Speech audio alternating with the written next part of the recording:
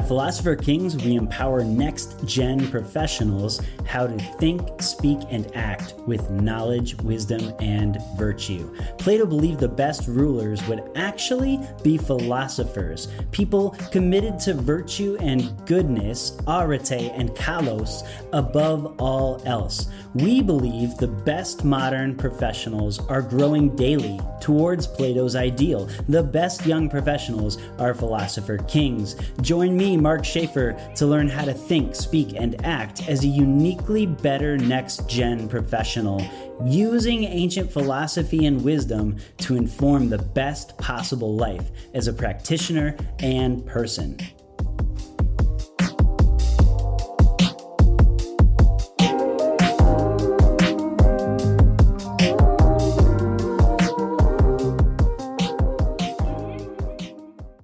So now that we've talked about how to think about yourself as on a great journey of becoming, the learner's path, I want to talk to you about a few things that are true about being a learner. And these quotes are going to come from the rabbinic Jewish tradition, not necessarily Jesus, but other people like him.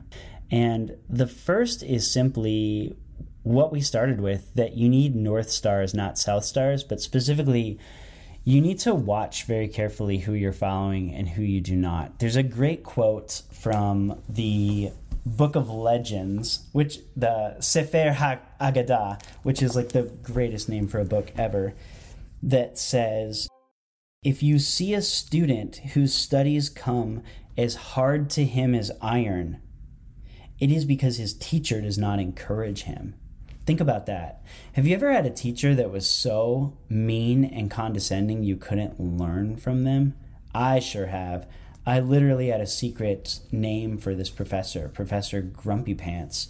And for all his abilities and wisdom, I couldn't learn from him because he was fundamentally a jerk. On the other hand, think of the reverse of this. When you have a teacher that's encouraging to you, the whole world comes alive with hope and possibility. I was just learning under one of the greatest martial arts masters in the world that's alive today, Moni Isaac. He's been featured in really every martial arts magazine on the planet. He's been on TV numerous times teaching his system of Commando Krav Maga. And I was really struggling this last week in Miami to just master a basic jiu-jitsu form called the triangle choke. We had to learn this move so we could learn how to get out of it, and I wasn't even learning the original one. And instead of coming up to me and being harsh, Moni came up to me with a twinkle in his eye, and he just said, "Oh, it's hard at first, but you will get it." And then he showed me 3 things to fix and said, "Ha, see how easy it is?" Do you realize the power of words like that?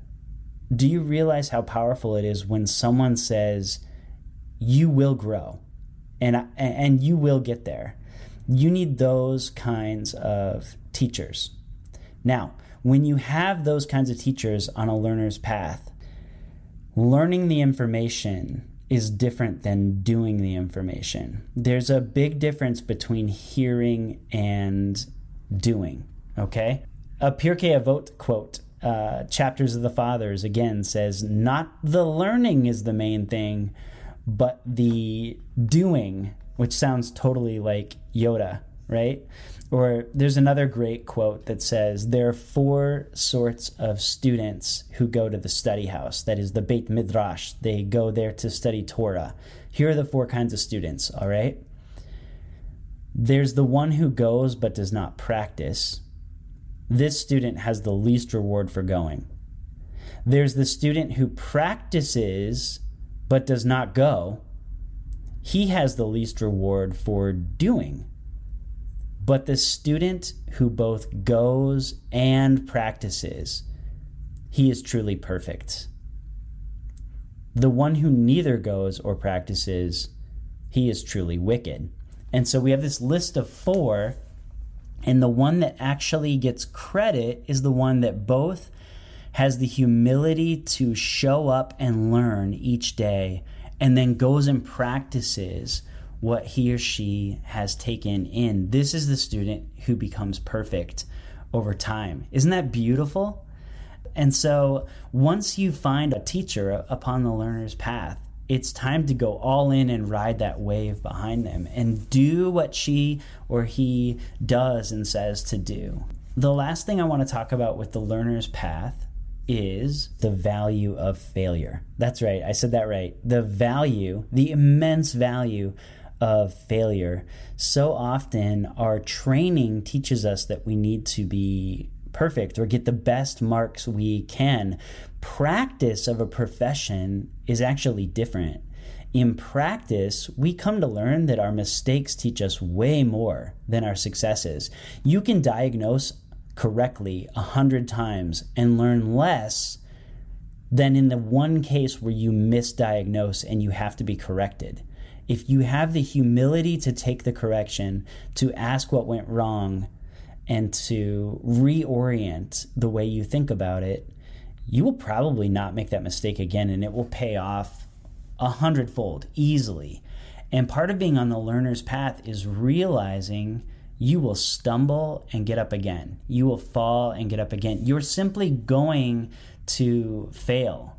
Sometimes the things that you think happen to you actually happen for you. They're for your great gain. It's this very stoic idea that the obstacle itself is the way. The adversity you go through is actually what forms you, not the successes you go through. And so there's a great virtue to learning how to fail well and how to detach your identity on the learner's path from failure. That is, you're not a failure when you make a mistake. You're a failure when you don't learn from a mistake. Plato always says, never look down on the learner who's making progress, no matter how slow. You need to have that same kindness for yourself. On the learner's path, be kind to yourself and know that you will fall. So there's like 3 little hints to being on the learner's path. You can read about this on the blog. You can check out more videos about this on YouTube, or you can catch us chatting live about this kind of stuff all the time in the Facebook group. All those links are in the show notes, and I'd love to meet you in person. And so thanks for tuning in, and I'll catch you soon. Bye, Philosopher Kings.